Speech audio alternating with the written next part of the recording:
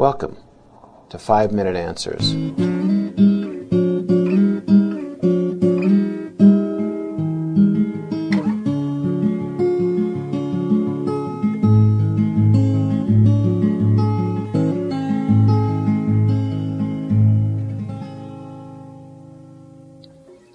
Today's podcast tries to answer the question, what is intelligence and how do we use it well?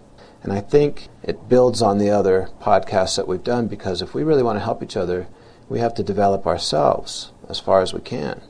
You can't be lazy on that kind of thing. You can't sit back and say, I just want to entertain myself, or I'm just going to sit and wish I could win the lottery. No, you have to take what resources you have, what talents you have, what capacities you have, and develop them so that we can grow together. That's at the core of being human, I suppose, and being happy. Now, the definition that I have of intelligence might be slightly different than what we typically think of when we think of intelligence, at least in the Western world. And I am going to take largely from a book called Frames of Mind by Howard Gardner. And in that, it was written, I think, in the mid-'80s, called Frames of Mind, Howard Gardner. And it really builds on the idea of what intelligence is, what we as human beings are, and what makes us intelligent and how we use that intelligence. He developed a theory called multiple intelligences, and this is how it happened. This is what led to writing the book Frames of Mind. He was a Harvard psychologist, and he was hired to test little preschool-age kids to see who was intelligent.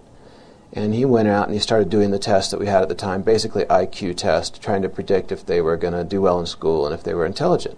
And he watched the kids as he was doing it, and he realized, well, I'm really only testing a small part of what they really are good at. You know, he was testing the typical things we do in schools, and in IQ tests, they test logic, and they test math, and they test verbal skills, and things like that. But they didn't test. He recognized some of those little kids were really good at getting along with each other, kind of understand each other. That might be one way someone's intelligent. So another person might be very athletic. Well, he wasn't testing that, or musical, or a host of other things. He had a theory. He said, I think these are literally different intelligences, different areas of the brain that store memory in a different way and create meaning in a different way. And so he went out and tried to prove that. And he did find, for example, he postulated a lot of intelligences, but 7 there in the beginning he felt like he could prove. One of them, for example, was musical intelligence. And he found evidence of someone who had had a stroke, for example, and who had been a musician before that, made their living with music, and now after the stroke that part of their brain was damaged and they couldn't even tell the high and the low end from a piano anymore because that little area of the brain had been damaged. That way of storing memory, that way of... So he postulated 7, and there's kinesthetic or athletic type intelligence, there's artistic or visual type intelligence, there's intrapersonal intelligence, there's intra and interpersonal, means getting along, understanding yourself, setting goals, understanding, and then intra means other people, understanding other people and be able to communicate and develop meaning with others. You know, there's different kinds of intelligences that we all have, probably much more complicated than he set out there, but it really inspired me, the idea that you're not just intelligent if you do well in school. That's typically what we think of. And even me, I think it's so ingrained in our society that when someone says, hey, my brother's really smart, I don't think, he must be a good football player. He redefined intelligence, though, in my mind. Listen to this definition he set forward. He said, intelligence is the ability to solve problems or create products that are valued by society. Now see that he's putting, you need to do something with it. You need to solve a problem. It puts the emphasis on action. I really think that changed my idea of what intelligence is. The greater products, the more valuable the products you're able to create or the problems you're able to solve, then the more intelligent you're demonstrating.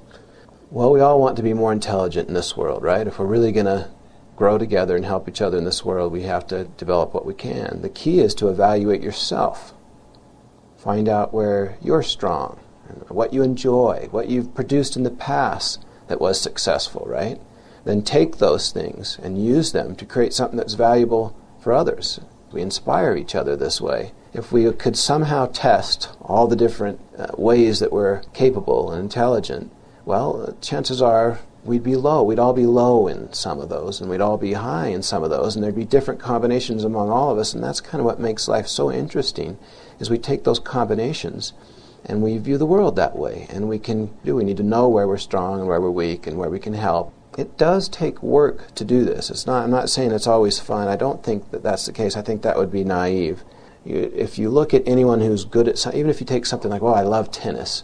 I would just love to be a professional tennis player. Well, you're not looking at probably the tedious hours they spend practicing that probably aren't fun. That's work. So whatever you decide to do, no matter what your talent is, there is a lot of that work that goes into it. Tedious work over a long period of time probably. And what gets you through that kind of thing? Well, I suppose it's a confidence that you will be able to create something in the end. That engages you, and that makes you want to get up in the morning. Confidence is really built on a past record of success. So somewhere along the line you've had success, then you can believe, then it breeds more confidence. You say, hey, I can go a little farther, I can go farther. And that's kind of what is how you grow in intelligence. That's it. So what we're left with then is the important thing is to know who you are. You don't judge yourself against other people. That wouldn't work. You have to know who you are individually.